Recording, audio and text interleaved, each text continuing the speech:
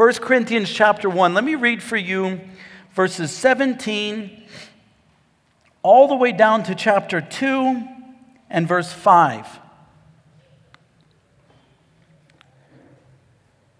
For Christ did not send me to baptize, but to preach the gospel, not with wisdom of words, lest the cross of Christ should be made of no effect. Or some translations said, should be emptied of its power. It's a better translation. For the message of the cross is foolishness to those who are perishing, but to those who are being saved, it is the power of God. For it is written, I will destroy the wisdom of the wise and bring to nothing the understanding of the prudent. Where is the wise?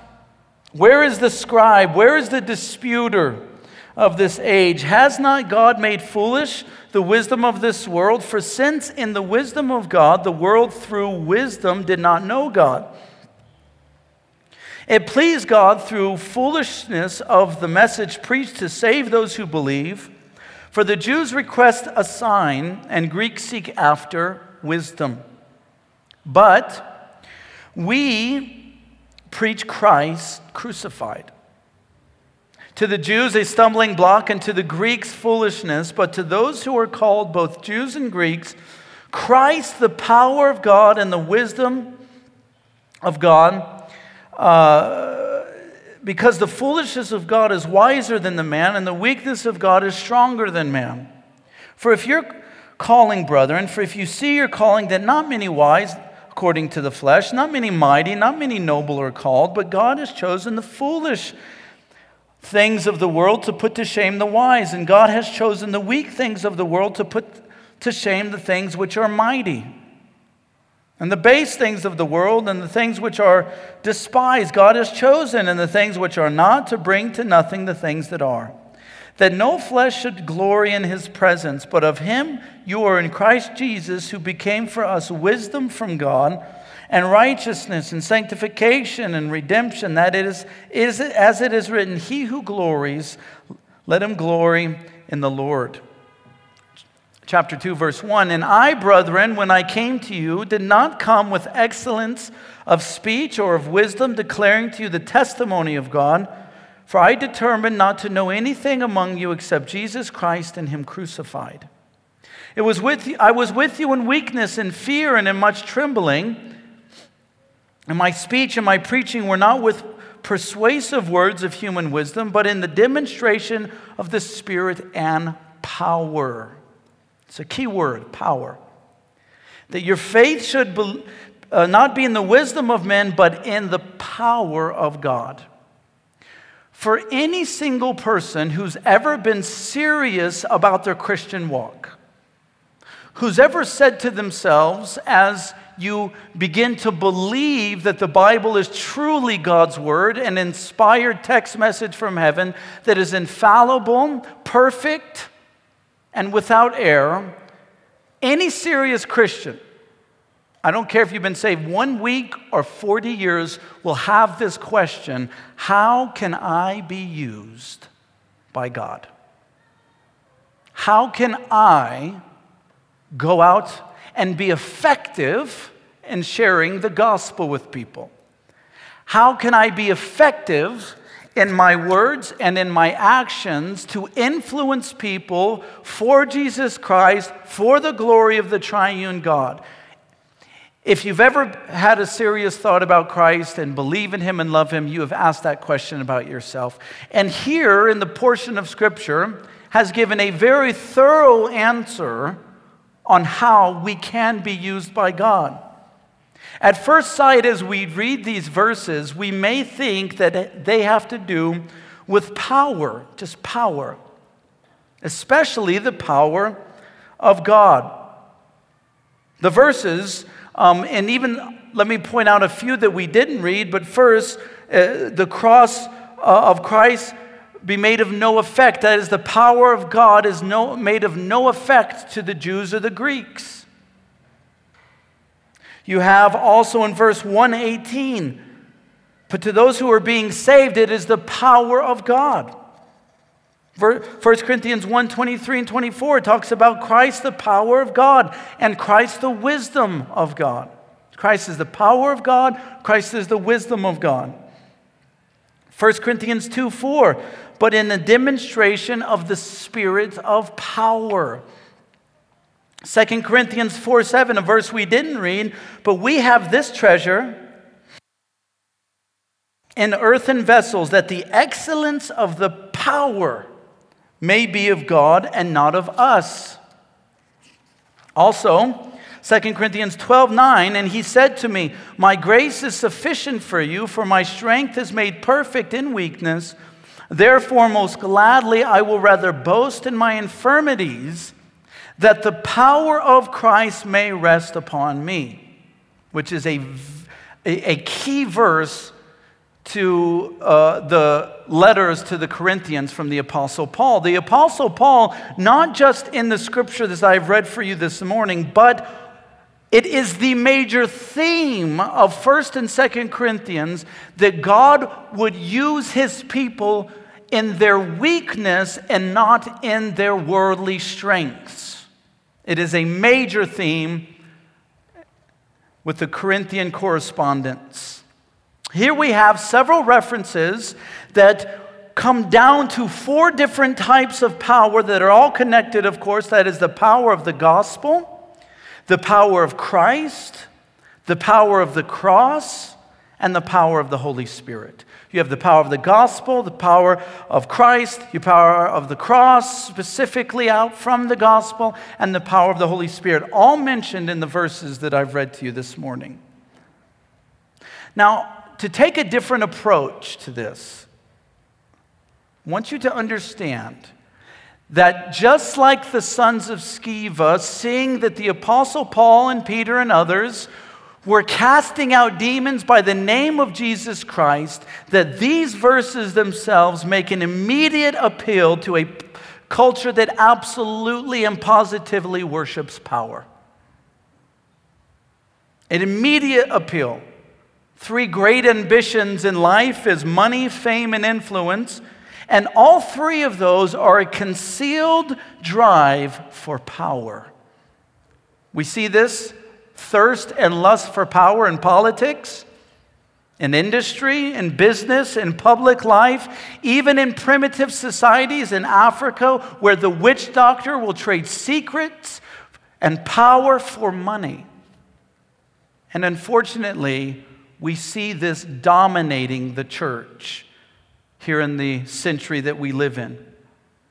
In denominational disputes, in top-level ecclesiastical power struggles, in local churches and parachurch ministries that seek to become world empires. And we see it in the pulpit, which is a dangerous place for any child of God to occupy. Power. It's more intoxicating than alcohol, and it's more addictive than drugs. Let's be honest. Why do we want to receive the power of God? Is it power for God's glory? Power for holiness? Power for humble service? Or is it power to boost our own ego? To spend it on our own lust, a mask for personal ambition, to minister to our own self-importance, to extend our influence, to impress, to dominate, to manipulate. The lust for power is a dangerous thing if it is not for the glory of Jesus Christ. And let me say this as well. Even the desire for the power of the Holy Spirit to come upon us can be, and so often is, a concealed drive for having power to dominate people in their congregations. Oh, if there's a Holy Spirit out there that can pour on me to make everybody understand how awesome we are, then give me that power, oh God.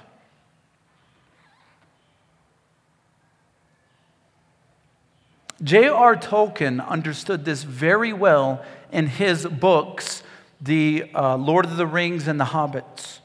And that's why one of the central themes of J.R.R. Tolkien's books is power and weakness, which is the title of today's sermon, Power Through Weakness.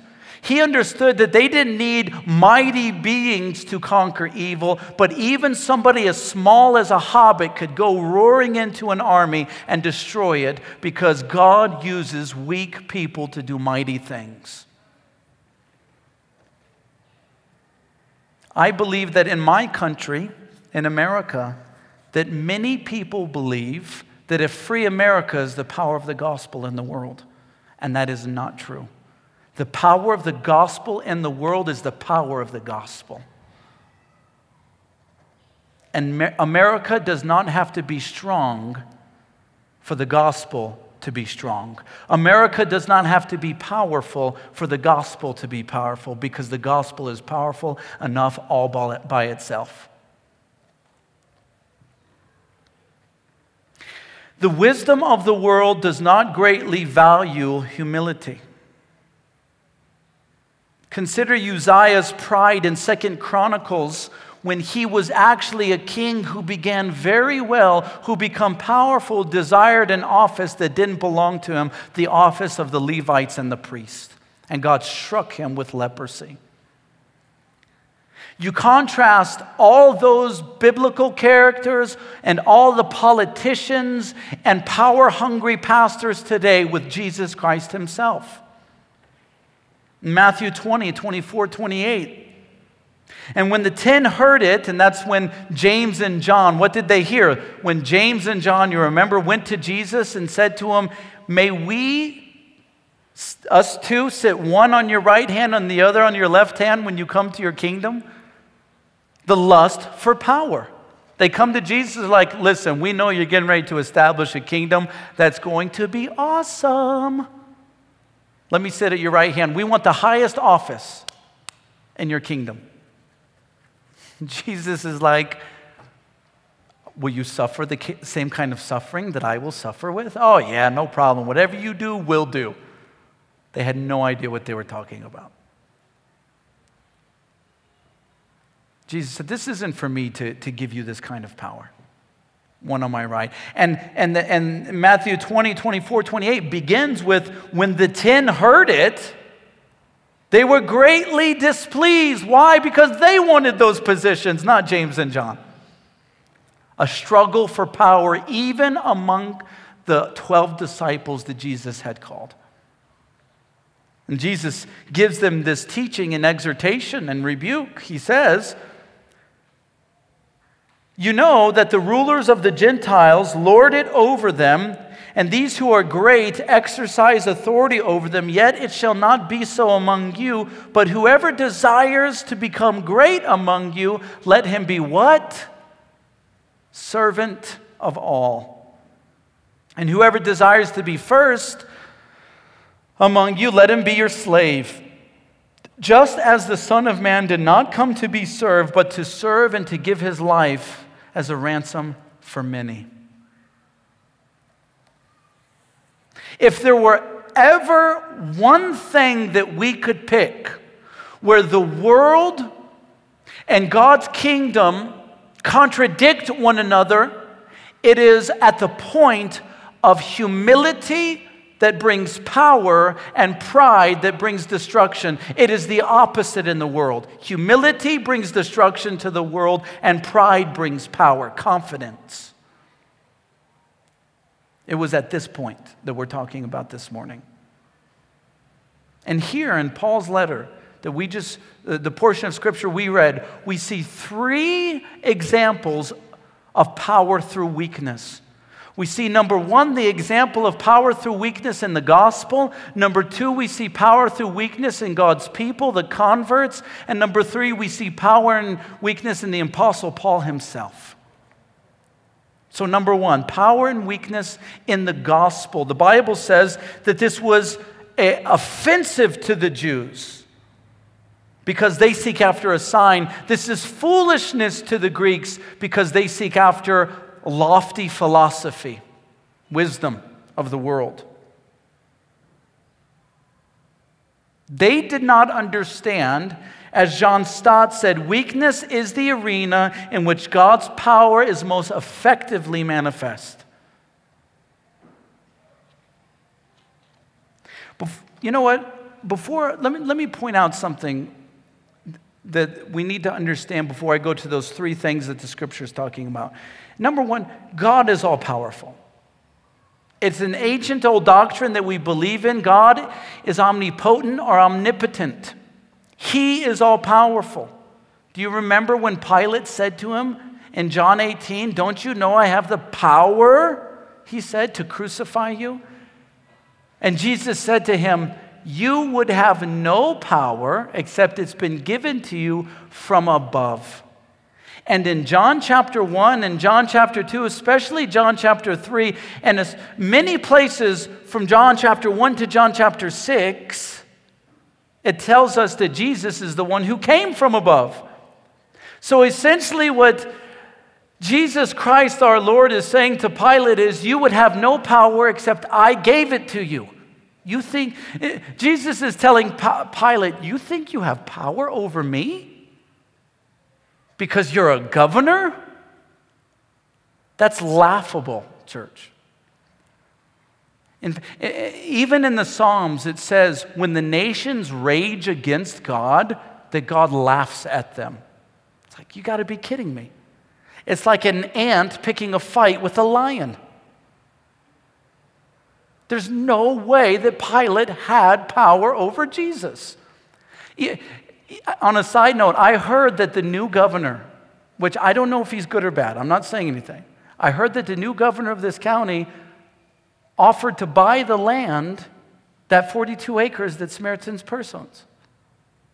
And he was told no. You know why? Because God's in control and he wants us to have that land. Finally, a politician is told no when it comes to land.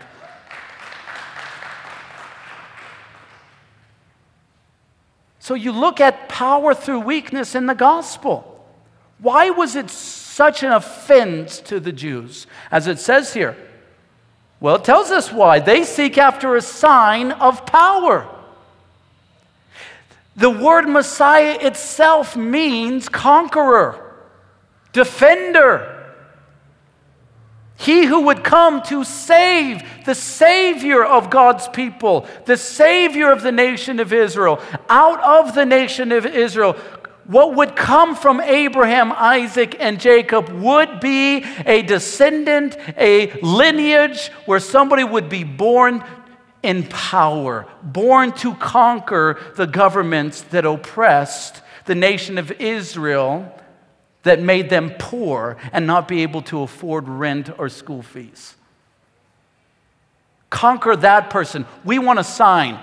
Don't sit here and come and tell us you're going to die on a cross.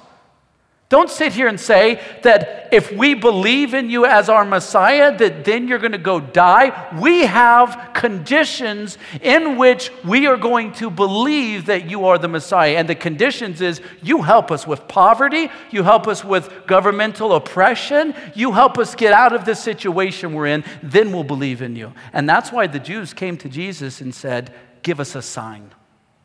And what did Jesus say? A wicked and a perverse generation seeks after a sign. He's not talking about any sign. He's talking about the signs that he wanted them to give. The sign of making them wealthy financially. The sign of overthrowing Rome so that they could become a sovereign nation again. That's the sign that they wanted. And he told them no, straight to their face. And he said, you will get a sign. He wasn't saying signs are bad. He's saying your signs are bad. The ones that you want, for God has given you a sign. And this is the one you're to get. As Jonah was 3 days and 3 nights in the belly of the fish, so the Son of Man will be 3 days and 3 nights in the belly of the earth. And the idea is he will rise again. If you need a greater sign than the resurrection, then you are wicked and perverse. If you need a greater sign than the resurrection in believing that Jesus is the Christ, then you are a wicked person seeking after something that would fulfill your own personal dreams and your own personal desires, and I won't give it to you. That's what Jesus is saying. It was offensive to the Jews that Jesus would tell them he's going to die on the cross, which is the essential doctrine of the gospel. Not just to the common Jew or to the religious Jew or to the religious leader like the Pharisees or the scribes or the Sadducees. It was offensive to the disciples. Don't you remember when Jesus kept telling them over and over and over again, I'm going to die on the cross, I'm going to rise again, I'm going to die on the cross, I'm going to rise, like a broken CD or something. And most of the time, they didn't even understand what he was talking about. I just got so distracted with those two chairs. Did somebody mess with my mind on purpose? I'm fine.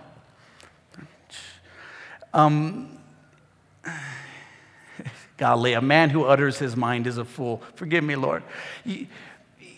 Peter comes to him. Peter! And rebukes the creator of the universe. Can you imagine? Lord, come here. I'd like to rebuke you. It's like a contradiction right off the bat. You don't rebuke your Lord. And he starts rebuking Jesus because he begins to understand that my leader, my master, my Lord is going to go bleed out on a cross. And that ruins my plans for the kingdom that the Messiah is supposed to set up on earth. And what does Jesus say to Peter? Get thee behind me, Peter. Get thee behind me, foolish one. Oh, good, somebody said it. Get thee behind me, Satan, for it is a satanic thought to think that God exists to give you what you want. That's how Satan thinks. That's how demons think, that God exists to fulfill your lust. God exists to give you your dreams. God exists to do what you want him to do. God exists to love us and to be glorified in that love and to be worshiped through the cross.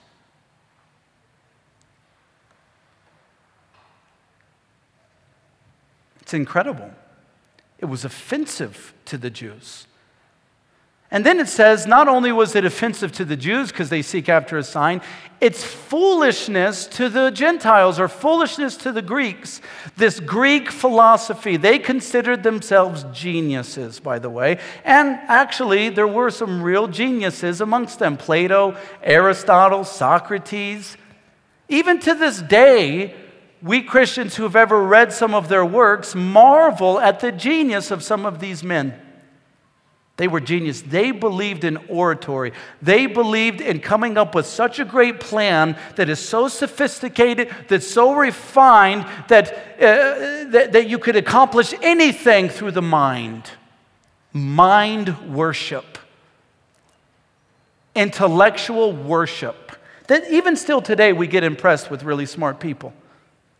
So much so that we see the power of an intellect, and because we desire power, oftentimes we read our Bible and Christian books just to accumulate a lot of powerful information so that people can see how influential we are. You know, I had to tell somebody recently, stop reading your Bible for personal reasons and read your Bible to glorify Christ.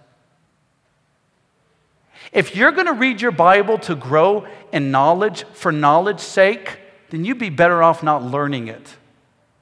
If you're going to grow in knowledge for the sake of humility and knowing who Christ is, man, start reading it. If you're going to read tons of philosophical and Christian books for knowledge's sake, stop. If you're going to do it to become a sharper tool in the hands of God, then do it. See, our motives in which we do things speak of who we are in our hearts. You know, even James talks about this. Have you ever prayed so hard for the power of the Holy Spirit? It is my number one prayer, church.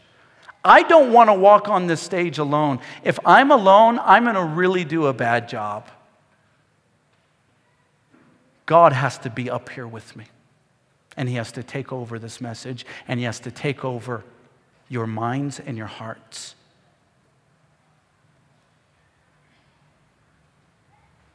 It says in James, you have not because you ask not.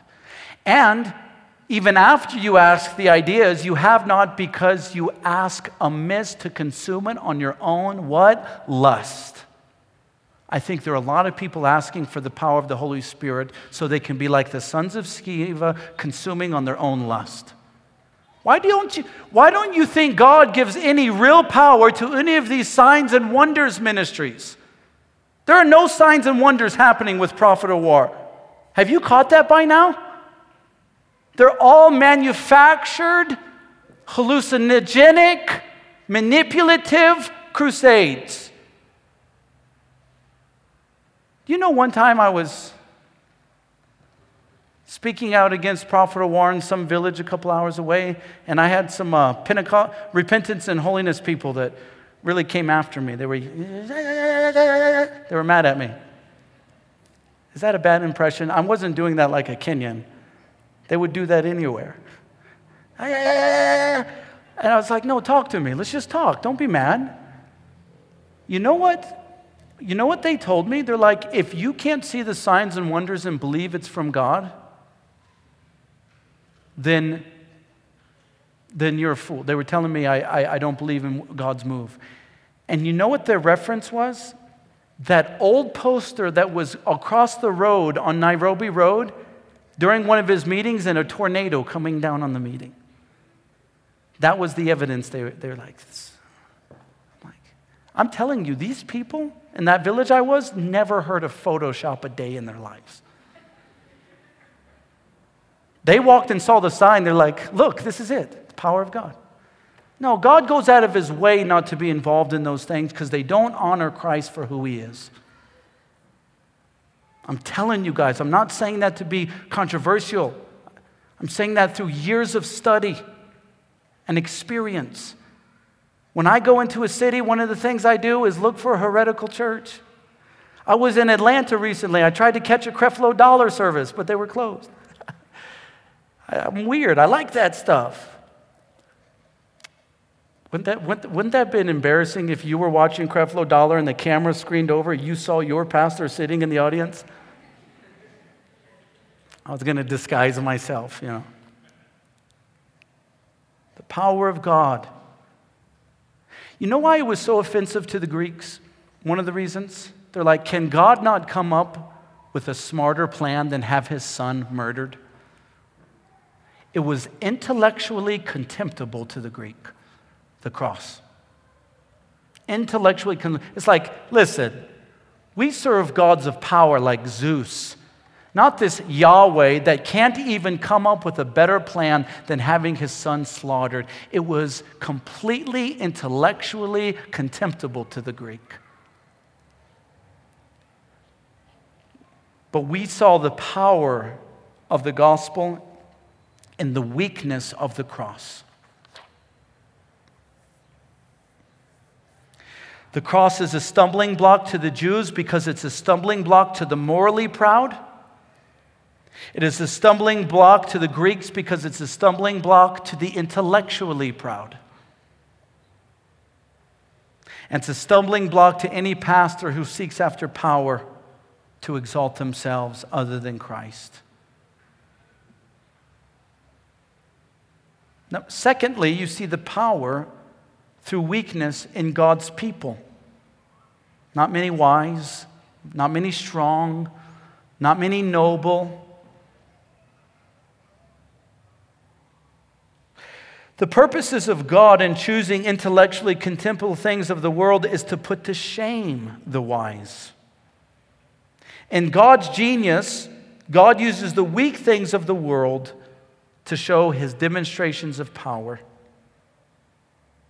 The important phrase in this portion of Scripture is the prepositional statement, weak things of the world. It's not the weak things of God.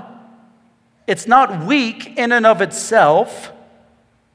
It is saying that what the world believes is powerful and usable, God says is weak and unusable. And what God says is powerful and usable, the world says is weak and unusable. The world says you need a lot of wealth to be used. Self-confidence, walk on that stage as if you own that thing.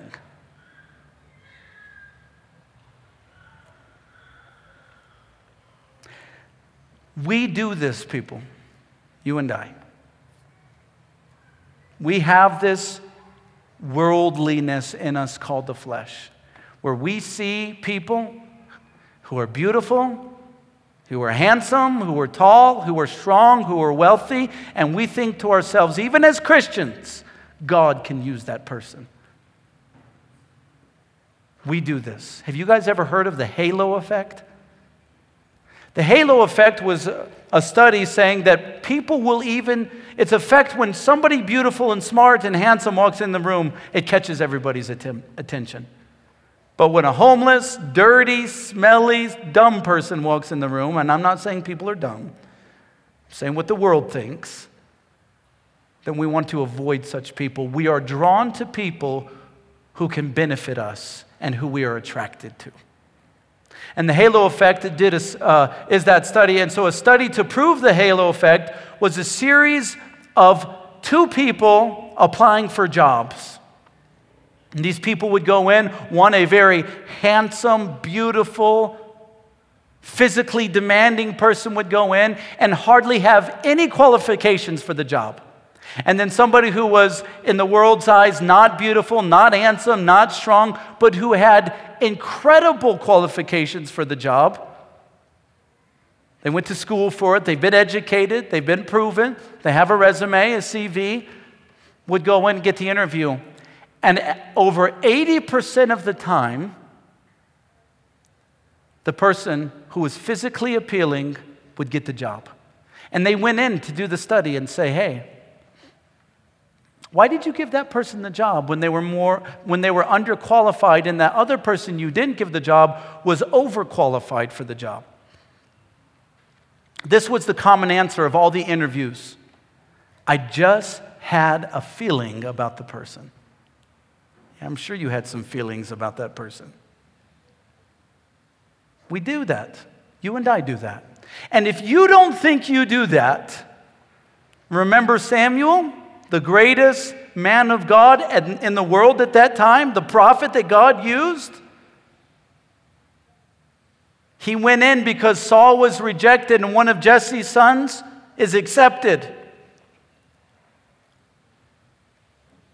And he looked at who? The firstborn of Jesse, Eliab, and he said, this must be the Lord's anointed. And why did he do that? Because God said, Samuel, don't look at his physical stature. For God does not see as man sees, for God looks at the what? The heart. The heart.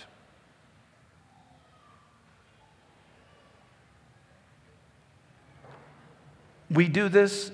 Samuel does it. This is just how we're wired in the flesh.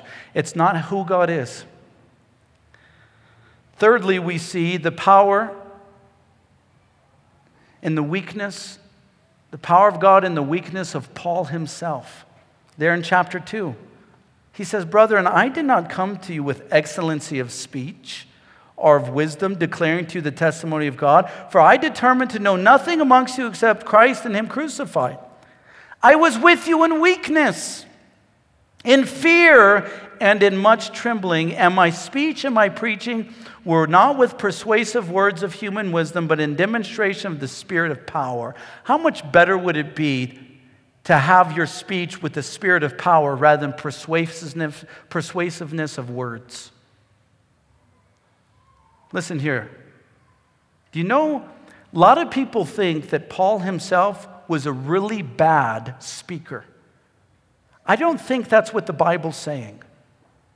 I do think he did not have a physically demanding presence. It does indicate in that he was probably a short guy who was physically non-attractive. Maybe at one point he was attractive, but all the beatings and the stonings and the rocks hitting his face possibly messed up his jaw. And the Corinthians wanted somebody better. They're like, man, we want a guy who really impresses us when he's preaching. We want one of those guys that we just feel good after leaving church saying, man, that was a powerful sermon. What a powerful preacher. Paul was not that. But I don't believe the Bible is saying that he wasn't a good teacher. I think the Apostle Paul was probably the second greatest teacher in the history of God's church. The first would be Jesus Christ. This is what I think it's saying. I did not come to you with persuasiveness of speech. He did not speak. His speech was not like the oratory of the Greeks and the Jews. He didn't come and try to impress people with how he spoke. He was just teaching the Word of God in his own voice. Man, why do pastors think they need to bob around? I don't mind if people walk around. I do that. But why do they think they need to change their voice and do all this crazy stuff to be powerful? The Word of God is powerful enough. Has anybody ever been annoyed by it? Yay! You're just sitting there like, will you open the Bible and read some scripture, please? In your own voice? They don't do that. I know I've said this a lot. They don't do that at the grocery store. They don't go into Nivus and go, where's the ugali? They don't do it. They do it on the pulpit. Why? Because they think it's powerful. Let me tell you, there's no substitute for the Word of God being preached verse by verse. There's no substitute in a man who understands his complete inadequacy to be used by God. Or his complete inadequacy to be used in of himself, his own strength, his own mind. I don't care how smart you are, God cannot use a prideful person. He just can't. I don't want you to misunderstand here.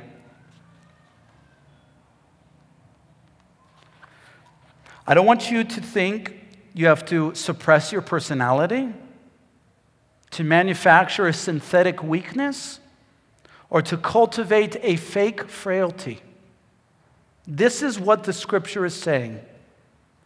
It is an honest acknowledgement that you and I are completely inadequate to save souls and disciple people without the power of the gospel, the Holy Spirit, the cross. We are completely inadequate without those things.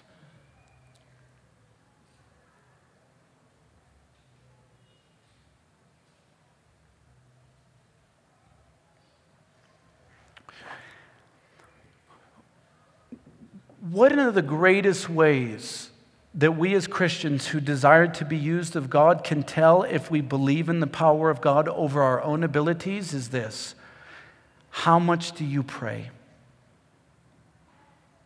And what do you pray? Do you wake up every morning understanding how unusable you are without the power of the Holy Spirit in your life, and you pray God to fill you with the Holy Spirit? Listen, if there was an expositional summary that I can give with all of these verses,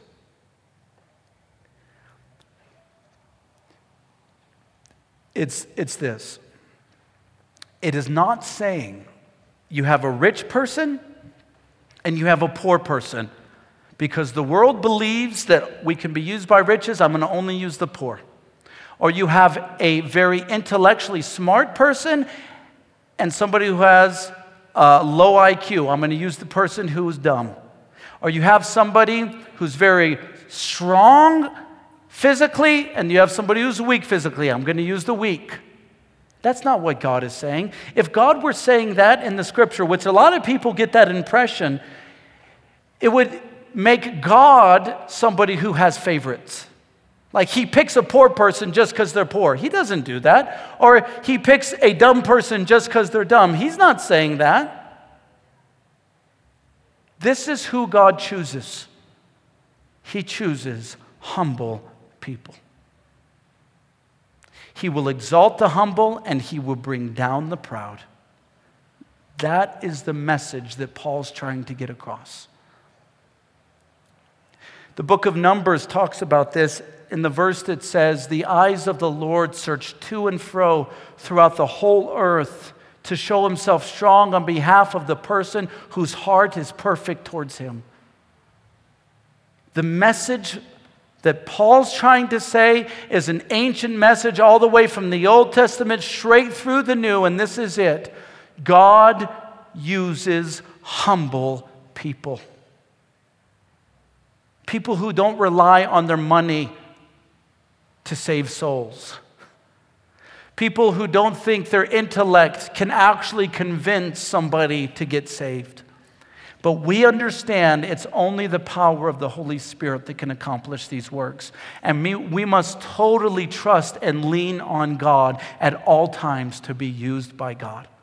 That's the message Paul's getting across, church. And listen, if you don't have a desire to be used by God, you haven't even begun the first step, and this message is not even applicable. You need to cultivate a desire to want to be used out in that world for the glory of Jesus Christ. And then after you get that desire, this is how you get used by Jesus Christ. I have no abilities in and of myself. My intellect cannot do that. My money cannot. A real change of the Holy Spirit, or a real change of the heart, comes through the power of the Holy Spirit. To desire power is a dangerous thing if you desire power and influence for the wrong reasons. We must desire the power of the Holy Spirit so that Jesus Christ can be glorified, so that people can see how awesome He is, not how awesome we are. Amen?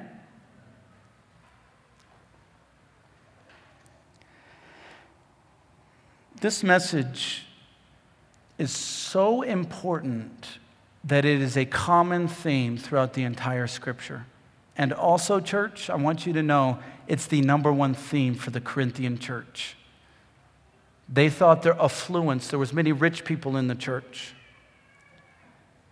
They thought that amazing oratory or signs and wonders was the demonstration of God's power. The demonstration of God's power is a humble heart desperately understanding that they are useless without God. That's what Paul is speaking to them. That's what Paul is speaking to us this morning. Let's have the worship team come forward as we sing this last song. Guys, don't forget about all the stuff we're doing this week. I forgot this in the first two services. Sign up if you haven't signed up. You're going to really do us a disservice if we don't know how many people we're supposed to feed on Saturday. So sign up for the conference in the back. I'm so happy to see you guys. I had this 15-hour flight from America to Nairobi. It's the first time I've ever taken a flight straight through. And it was Kenya Airways. I was so excited to see Kenyans. I hadn't seen them in months. So I'm walking on the plane, like talking to the stewards. I'm like, what's up? I've missed you. And they're like, you don't know me. So I'm happy to see you today. I hope you guys have been praying for me. I pray for you often. Let's worship the Lord now in our offering. Why don't we stand as we pray and the deacons and ushers come forward. Lord, we need you. I think that's the message of the day, Lord, is we need you. Every hour we need you. Every moment. We really can't accomplish any spiritual work without you. We can't accomplish a transformed life without the power of your word and spirit working in and through us. And I pray that you would find us a people understanding our own weakness, our own inabilities. And as we recognize this, we become emptied of ourselves so that we can become full of you.